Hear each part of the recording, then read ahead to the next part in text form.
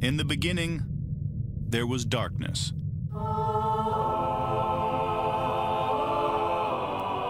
Then, there was Paul Brown.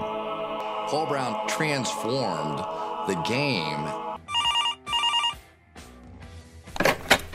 Hello, Paul Brown here. Welcome to the first ever International Browns podcast. London calling to the faraway towns. Now war is declared and battle come down. Good morning, Cleveland. Bonjour, le Cleveland. I'm here in France, and I'm with Ian, right, and Jack Duffin in England. How are you guys? Everything just feels better and right when it's you doing the intro and not one of us two. Hello, Well, everybody. I mean, come on, Jack. That's perfect. Well, I feel when you're talking about the Cleveland Browns, it all feels a lot better than I talk about the Cleveland Browns. So there we go. But Jack, I've got to say, mate, a lovely article on Twitter today about your 35 locked on for the Browns 53 rosters. Yeah, we're getting there. With 18 spots open, left for battles in camp, and we've got legit players in that. And the days of like which third round pick is going to start week one are well and truly a distant memory. We're now talking about there's legit players. People are like, oh, we'll get this guy on the practice squad. I'm like, that guy's not getting to the practice squad. He's going to get claimed and play for another team this year. And that is a really, really nice change from a few years ago. But yeah, Jack, really good article. But we're going to focus on the defense today. Is that correct? Yeah, so what we're going to do is just have a look through different defensive rooms and talk about where we're at now and sort of do we see additions, whether it's via the draft, whether it's via free agency, just to sort of touch on some names. And we're going to start with the defensive tackle just because as soon as we went to press record, there was news broke, so it's the perfect place to start. And I'll break it down in the three groups. So we've got locks. These guys, either through guarantees or just because of talent, we know they're going to be on the team unless traded or something nuts happens. Then we've got your bubble guys. These guys are probably going to make the team or they'll get claimed by someone else because they're good enough to be on a team. And then you got your practice squad guys that they're competing for a practice squad spot because, hey, be honest, they're not on the fringe of making the 53, but they can contribute a role to the team. So we'll start with the DTs. And the two names that are locks currently are Tomlinson and Winfrey. Then if we go into the bubble category, we've got Elliott. The reason he's there is because he's due 2.7 million this year. Then we've got Hill, who got 300,000 of guarantees. We've got Mo Hurst with no guarantees, Togiai and Stilly. And then there's two guys that in that practice squad category. We've got Perry, who's the former guard that transitioned. And then Jumafor. How did I do it, Ian? I'm just going to call him Dwumfor, Michael Dwumfor. I mean, the stud out of Rutgers. I mean, anybody that comes from Rutgers, clearly a stud. Dwumfor. It's kind of funny, Jack. We talk about like these big areas of need, right? Wide receiver, go sign 14 guys. And now we're like D tackle. Here's 9 guys and we're bringing in potentially a 10th. So it's like clearly this is one of those ones where they're like, we're going to focus on addressing this. But also, I mean, we talk about Winfrey being a lock in the sense of, you know, he was drafted. We've seen a little flashes. But just remember, he's had some off the field translating to on the field issues. So when we say he's a lock provided he doesn't, you know, fumble figuratively the ball. So he's got to make sure he shows up on time, gets up on time, and is being a diligent employee of the team for him to be a lock. If he shows up and competes on time the way he's supposed to, he will be a lock. However, the Browns may not feel as comfortable in saying we're going to rely on this guy to be a top 4 D tackle. Yeah, and so just to sort of break down what we expect from the D-line room, they've kept 9 every year, and I expect it to be the same just because, hey, they're going to want 6 linebackers, and we'll get onto that room.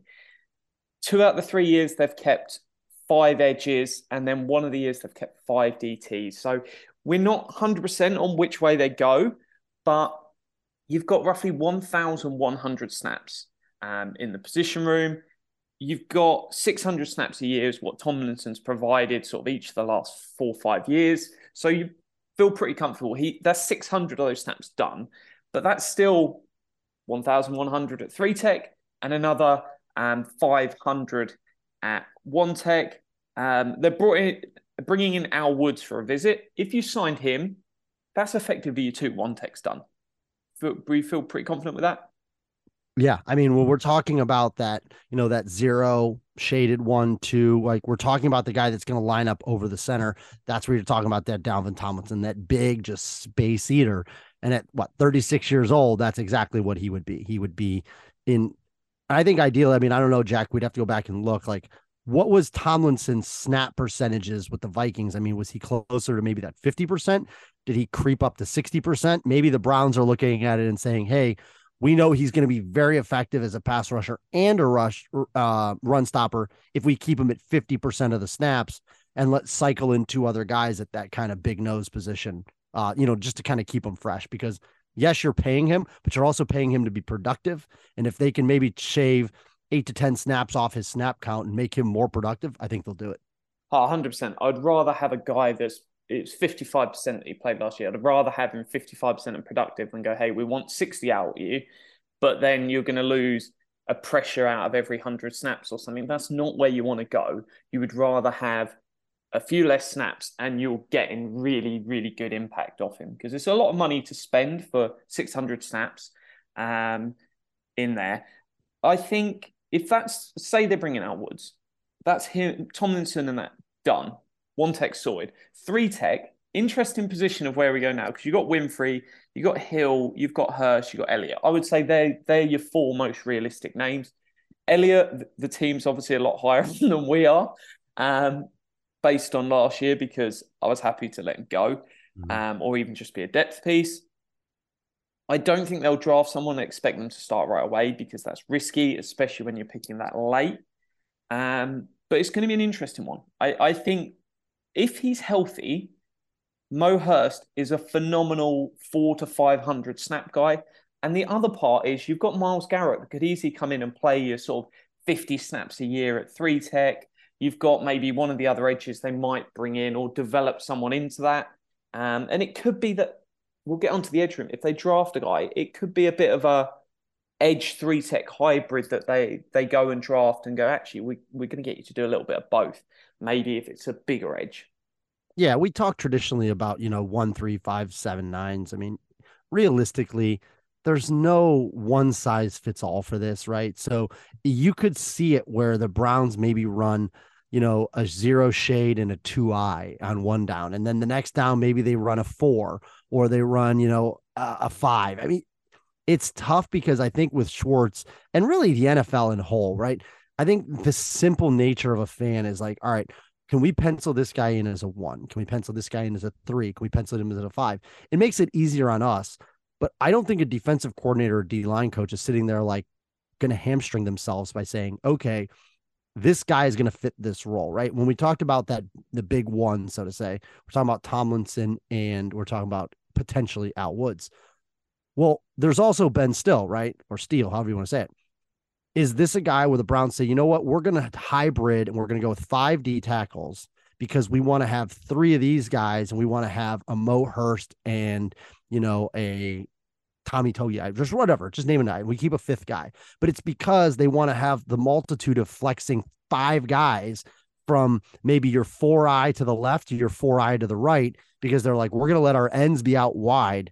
But realistically, if there's only a certain type of guy, like a Myles Garrett, an Ogo, an Alex Wright, we're going to keep them primarily outside because we want a majority of these guys to take the inside snaps. We want to clog up that middle because we want to start funneling these guys to the outside. We want to move that pocket. We want the quarterbacks running towards Myles Garrett, not away from Myles Garrett. So there's something in the works, and they're going to change up how the D-line. You can just tell by the roster construction. They're changing something. My guess is this could be the year we see 5 traditional D tackle styles with different, strengths and weaknesses, and 4 edges if they go to the 9. Or it could even be that they go 10 this year, even though they traditionally have done 9. No, to be fair, the last time they kept 5 on the interior was that year where they brought in lots of bodies, that Malik Jackson, the Malik McDowell, and they just thought, hey, let's get enough guys. We'll throw it all at the wall and see what works. So certainly could be a route that they go and have their eyes on that. Yeah, and it'll be interesting to see, because I think some of these guys, the Roderick Perrys I think these are the guys you're looking maybe as the practice squad to try to develop. And, I don't see them with this many bodies drafting a D tackle. It wouldn't make a lot of sense. There's no room for him unless there's a guy in the 7th round. You're like, you know what? We had a 4th round grade on this guy and he's still here in the 7th. Maybe a guy like that.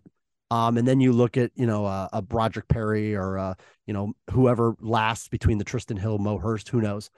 But yeah, I think this is the year that we're going to just see a different defensive front than we're used to. And it may not always be very easy to understand where guys are lining up. Like, well, wait, why did Tomlinson line up on the nose in this play, but then was in the 2-eye on the next play? You could see something as exotic as that, because at the end of the day, the defensive line is an entire calculus of different formations, different responsibilities.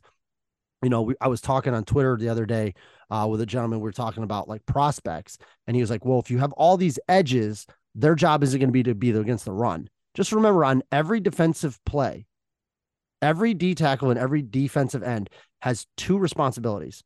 One is pass rush, one is run. Obviously, some guys are better. So if it's 3rd and 17, in the back of your head, you're thinking this is not a run play. But if it's 1st and 10, they have a gap. They have a lane, right? This is where we've seen the Browns struggle in the past, because gap responsibility is, if I'm a D tackle and I'm lined up in the 4-eye, the reason I'm in that gap is to fulfill this role. If Myles Garrett's on the wide 9, he's not just there to go after the quarterback. He's also there to set the edge, right? So when you're looking at prospects, you have to understand these people may have multiple things to do in the single play. Shed and stack, twists, stunts. You're going to see some different formations on how this defensive line is running compared to what we did with Joe Woods. Whether it works, we'll find out. Paul, what do you think? Yeah, Jack, I've got a question for you. On your Twitter, 35 locked in people, you've put Alex Wright on the bubble, but he was a 3rd round pick last year. Do you really think the Browns would not guarantee him to play this year? He's on a lock.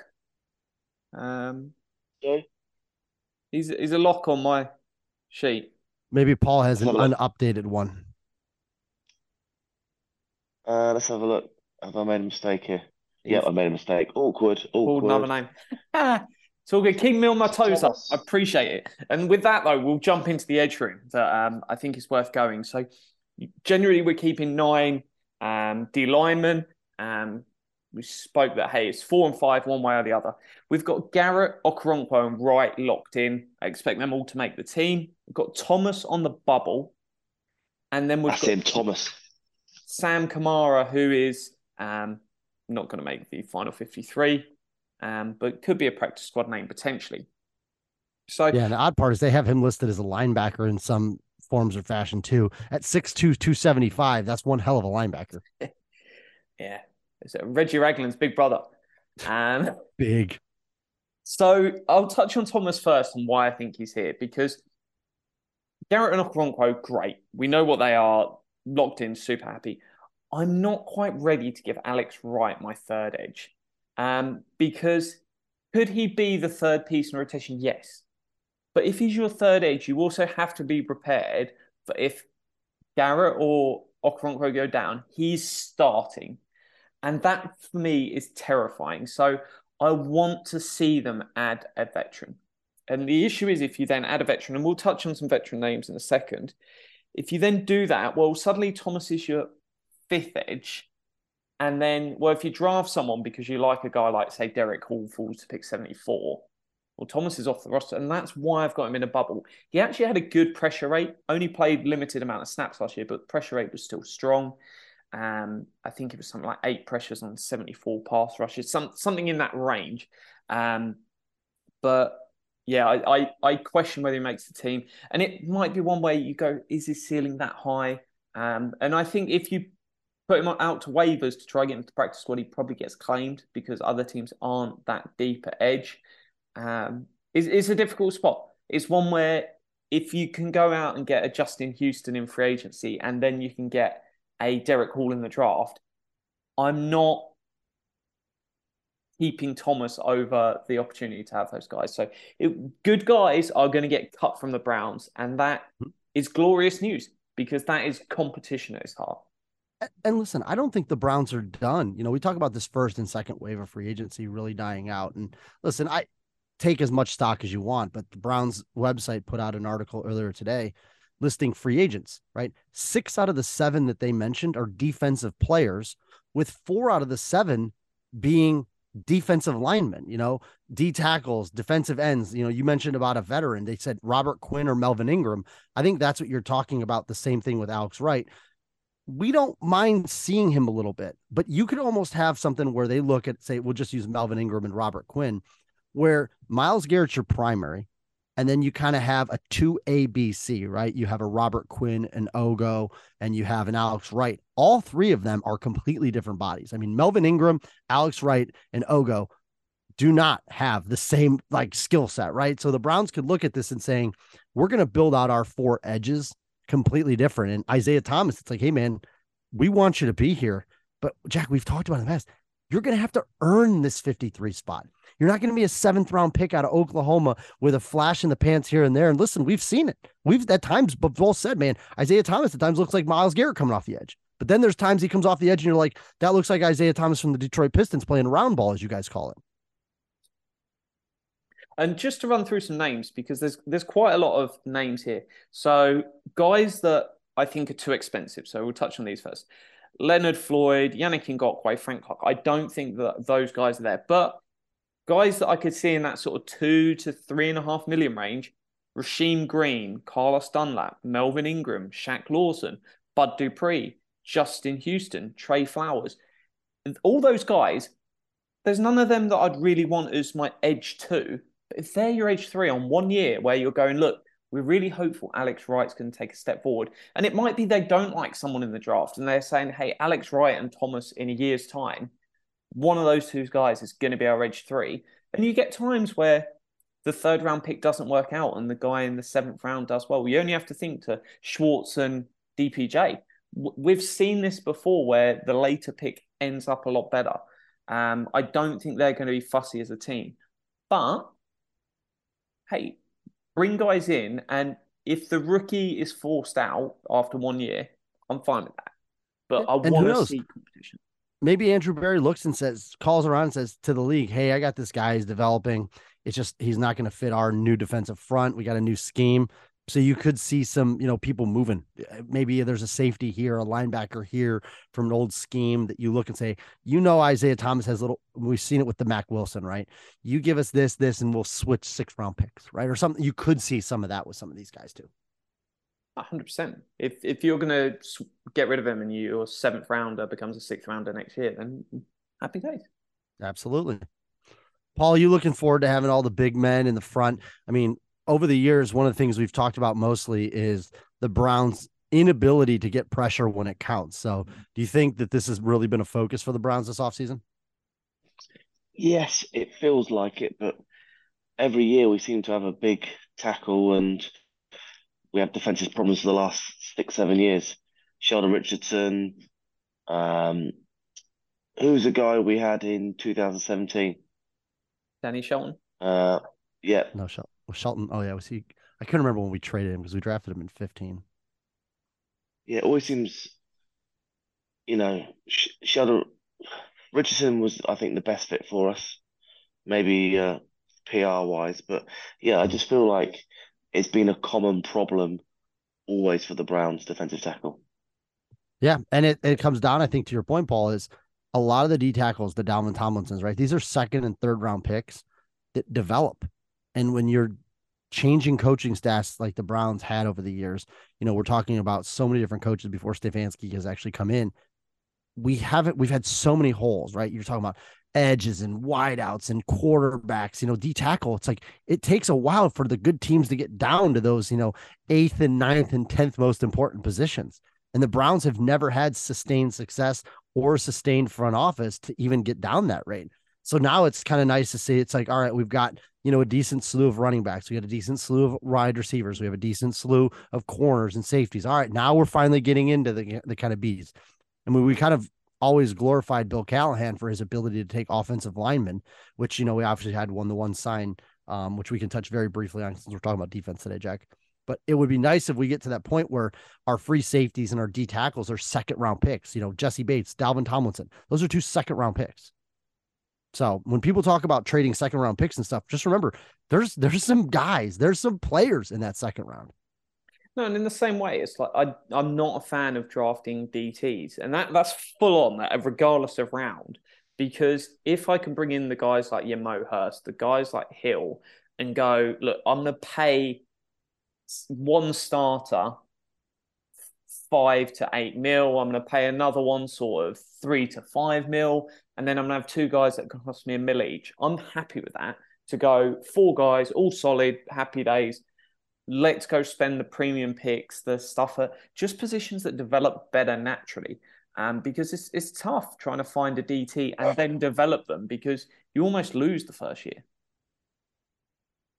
It is a positional value, but the thing is, Jack, if you're bringing all these guys and you have constantly changing over the room and you're getting constant like subpar production, at some point you got to just plug the gap, right? The Browns have said enough of this shit. They went and said, we're going to spend $10 million on Tomlinson. We're going to plug his ass in there and we're going to say, fuck it. All right. We're done with this shit for now. We've been kicking this can down the road, to Paul's point, for 5-6 years. You know, we tried Sheldon Richardson and he worked for a couple of years. Let's not take away from him. The Malik McDowell experiment didn't work. The Malik Jackson was more of this veteran plug, Al Woods type. But, you know, it's like at some point they're just going to be like, all right, just spend some money, fill the need, and start developing behind him, right? You got to at some point draw the line in the sand and say, now it's time, 4th and 5th round picks only. Boom. And I'm not saying don't spend money. I'm happy going and say you spend $8 million on Calais Campbell, you spend $6 million on Matt Ioannidis, and then you go out and spend $2 million on one guy, $1 million on another guy. I'm happy to throw the money. I'm just at a stage where I'm like, just give me proven guys there. I'm not chasing the high upside draft pick that you hit on a second rounder. Just give me proven. Yeah, outside of core positions, I guess, right?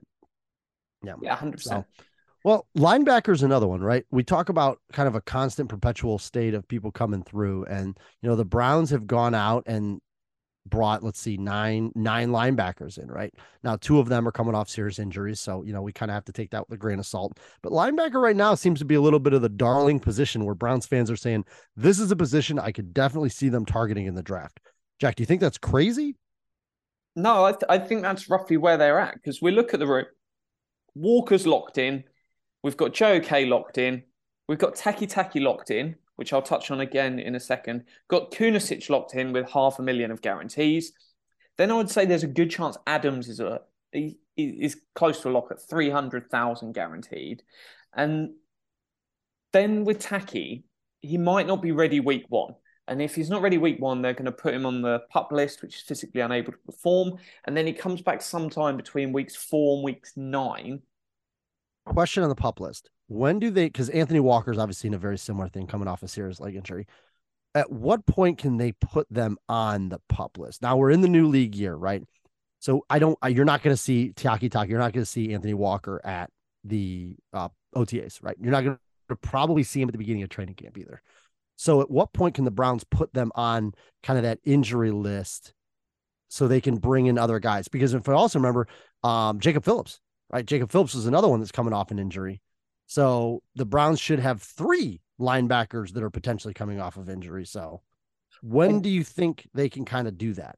I don't think if they go on the PUP list that you get the additional roster spot back. I think that's only if they go on the IR, which then they can't come back for the season. So I think the PUP list still counts towards your 90. I'm not 100% on that, so it's not a quote. Off the top of my head, I believe how it works. Jacob Phillips tore his pec October 26th.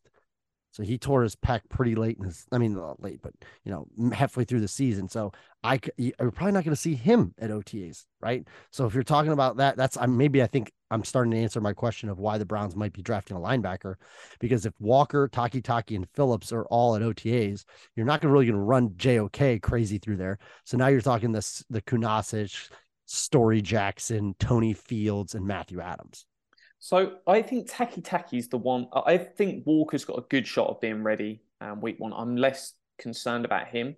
I think Taki is the interesting one, where I think he will start the season on PUP. And then you've got like Fields and Phillips that are effectively fighting for that spot until Taki Taki's back. And then I think you've got a sixth linebacker spot that's the draft pick, because they could go out and try signing Reggie Ragland. But if you do that, his agent's going to go, yeah, I need at least 300,000 guaranteed, because why would you sign to be the sixth linebacker on a team that is probably going to draft a linebacker without some guarantees? So that doesn't make sense for him. And also, if you're the team, why are you going to guarantee that money if you don't think he's going to be around? So they could go that route if they're really unconfident. But if you're not confident in Walker and all these guys to play, why the hell have we signed them all?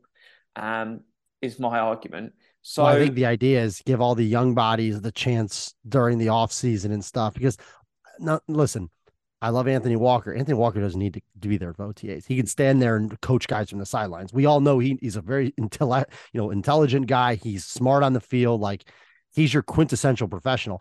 I don't need to see him out there running around, right? I don't. That's why we go after UDFAs, draft picks, and fill those spaces. See if you can find somebody. See if there's a guy that catches your eye. So I would say depth chart. So Taki Taki will appear in two spots here before anyone gets upset. Mike linebacker, I think you're looking at Walker. Then Taki Taki's the second choice, and then Kunicic. I think with Will, you're looking at JOK, and then there's a gap. Then I think at Sam, you're looking at Taki Taki, and then it's Adams, who actually has played really, really well when he's played Sam. It's a smaller sample, but at the end of the day, we don't play that many Sam linebacker snaps because we're a two linebacker team. One would be the dream. But I think, in all honesty, you're actually looking for a Will looking at this room and where it's set at the moment, rather than a Mike where people naturally think you've got the space to add a drop. Obviously, you can work these guys out. As you've said, you can move them around if you need. But like a Dorian Williams, potentially there if it's in the fourth round, could see it. Yeah, I think there's definitely roles, right? We talk about Jacob Phillips. They say, hey, listen, Mike's not working. We got guys that are going to play Mike. You're going to stand up over here to Will. We need this speed. We need this outside pursuit speed. So, who knows? Maybe they start telling him to start taking some reps out there at the Will, on that route. And with the linebackers, it's really so mixed. We don't have that heavy thumper, right? Our guys are more athletic speed guys, the kind of guys Paul likes to see where they sprint from the middle of the field all the way to the ends to make a to make a tackle. I think Taki Taki's probably your most run dominant linebacker, even of this group.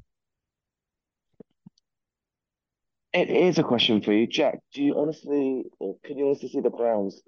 We've got 2 thirds and 2 fourths, if I'm correct, taking a linebacker with one of them picks.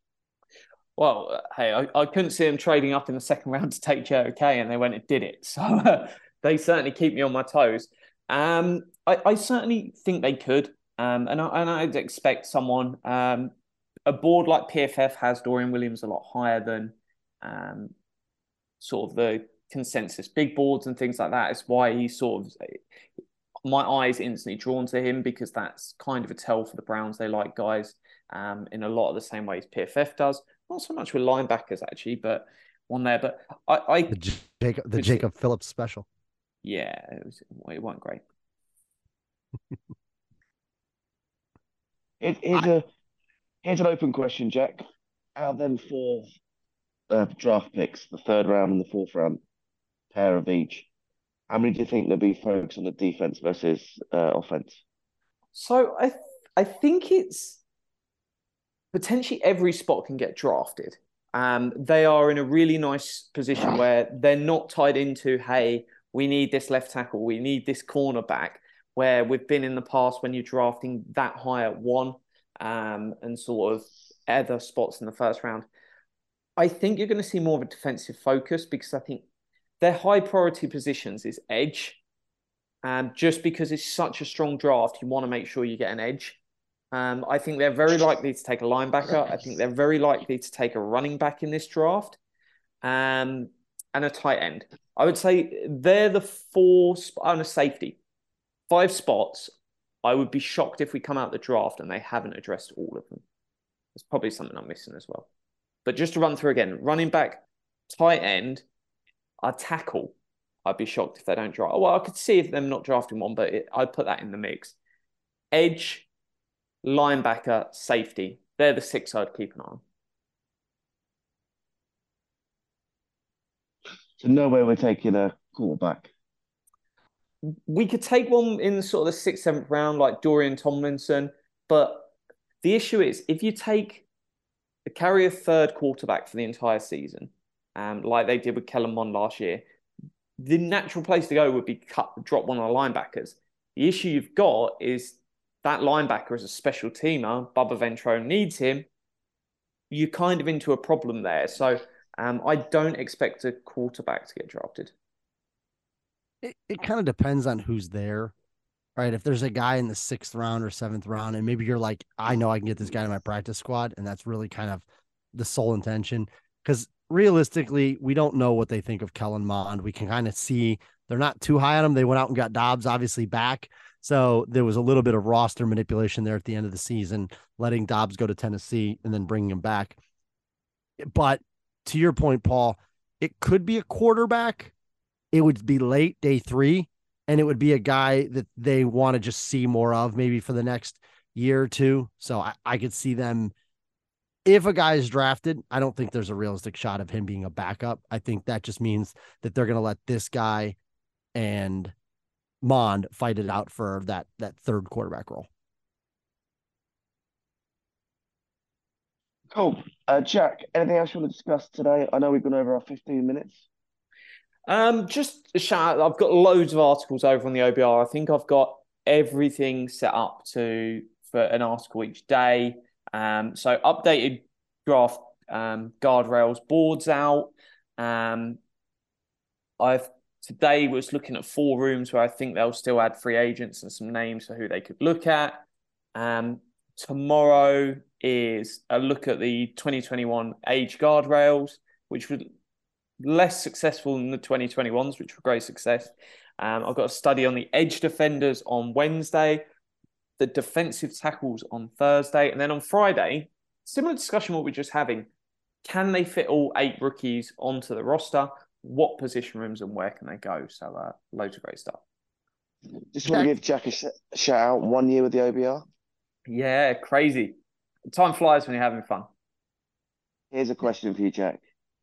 PFF, is that your next step in your career? No, I don't think that's sort of a natural place for me to drop. I'm not quite as nerdy in the numbers. Come on, Jack.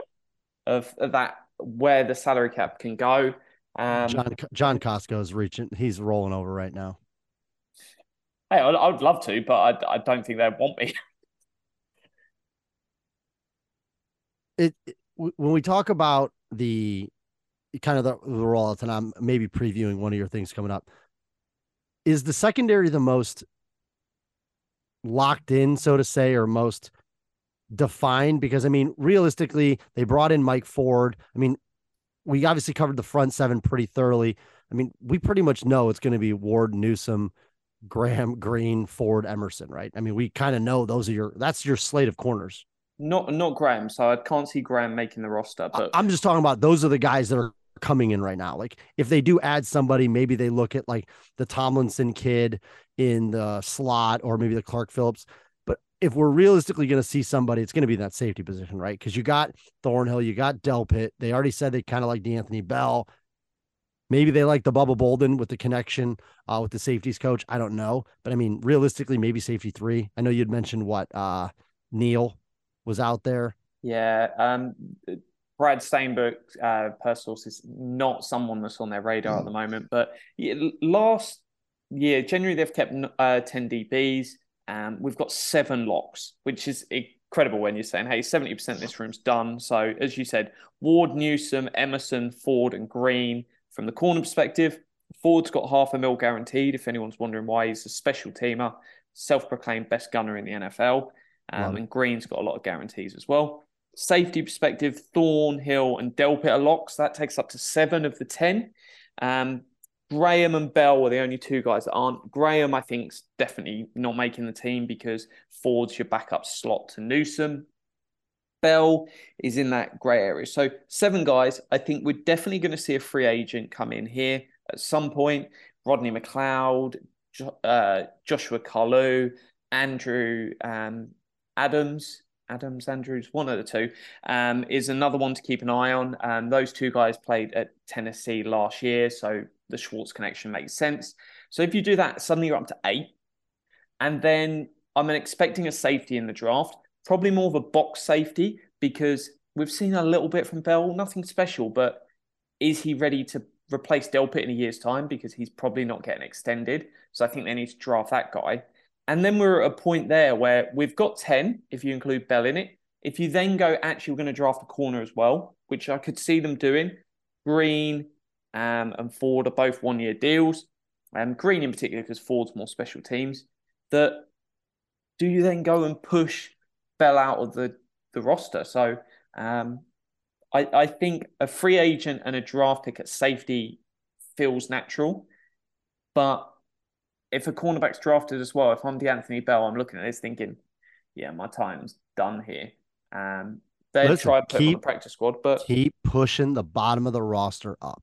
And I don't have any inside sources on this, but if the Browns do make a draft day trade, could we likely see it probably is going to come from the secondary room, right? You mentioned a lot of locks in corner. One, yeah. Yeah. So if there's going to be a named pick, them getting into the second or whatever it is, it's going to be secondary related. I think we just can figure that out, because when we talk about the rooms, there's a lot in the air with the D tackles, D ends, linebackers. And then we look at secondary and we're like, yeah, we're good there. If anything, we got a surplus. That's, I think, kind of what we're all thinking in terms of how this defense is going to shape up. If you do have to plug a hole and there is a deal to be had, look for it to come from the secondary. Jack, super quick question. Dan Davis is getting married on draft day, or the night before draft day in the UK. So his wedding will be on the draft day eve, and then 1:00 in the morning we have draft day. With our picks, can we go all the way up to the first round? No. So I think the highest you're going to get, and I actually wrote on this last week, looking at the 5-year history from every one of the Browns picks, up and down in the draft. I think the highest you can get is about 56 realistically for how Andrew Berry would want to do the deal with 2 picks going either way. I don't remember which year that one came from, but that I think is sort of as high as you're going to go into the mid-50s. Cool. So mid-50s. Mid-50s will be day 2. And yeah, it'll be the end of the second round. So just to sort of touch on what Ian said with potential trades, moves. One other thing that is really, really positive here in terms of the roster, we could finish the draft where you've got wide receiver Woods, tight end Bryant, tackle Haig, maybe Deaton on the interior O-line, Elliott at DT, Thomas at edge, Phillips at linebacker, Graham at cornerback, Bell at safety, where they're all very on the outside, probably not making the roster because they've already drafted someone or added another free agent. But that's injury cover, which is great because guys will go down through camp. You'll lose 2-3 guys that might not be starters, but they're part of the team. And then you've already got a guy that steps up, because if Alex Wright, say, he goes down in camp and he's out for the season, and suddenly Thomas goes, hey, I'll go in as your 5th edge for the year. That's great. Rather than the old days of like somebody goes down in a position room and it's like, yep, some street free agent we've never heard of. You're in the roster for week 1. So that is just a run through of realistic names in every single room that could be there to step up and play, which is a pleasant change. It's not just competition that we spoke about. It's that injury protection too. How wild is it that we're having this conversation before the draft?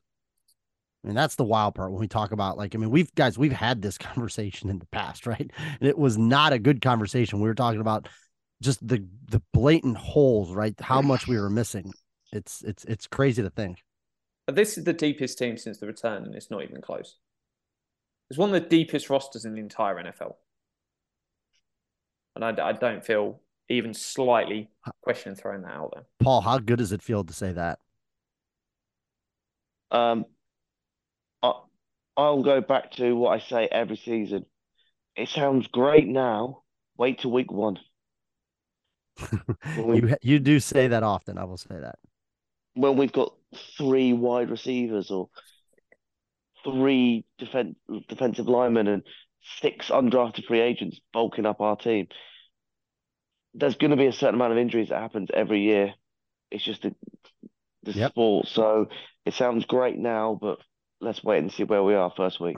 Yeah. And I think that's one of the reasons, Paul, that they're finally focusing on building out that depth. You know, we talk about how we're able to develop guys beneath guys. So there's not, and I think, Jack, you talk about there's an appreciable jump from starter level to, oh my God, a guy having to take 100 snaps now is taking 300 snaps and he's terrible, right? It's filling that back end with contract friendly bodies. These are the Al Woods signings that you need, right? So to say. So exciting times. I'm really, really happy with this roster. We'll touch the special teams now. All three locked in, job done. And then we'll come back with an offensive show at some point. Later this week. Listen, we got a little bit of time to fill here before the draft. Paul is bringing back some first growth wines. I appreciate that, Paul. Thank you. I do enjoy Bordeaux's and Burgundies. So I look forward to seeing what you're able to find there in France for me. Interestingly, I'm not drinking over here at the moment. I'm having one or two beers. Well, I'm happy because that means more for me that you're going to bring back. Because if you drink it all, it's not going to make it back to the UK with you. Well, there we go. And Ian, I'll be honest with you, getting wine from France to USA is always a difficult job. Where's this from, Paul? Rattlers from Cornwall. Cornwall's own. Do you like it? It's a bit. Oh, it's great. It's a bit strong, but yeah, you wouldn't want to drink too many of them. No. 6%. Have you, Paul? Speaking of Cornwall, have you checked out the that show I told you about on HBO or whatever it is? Haven't, mate. I haven't really. You send me a clip, I'll watch it. I promise you.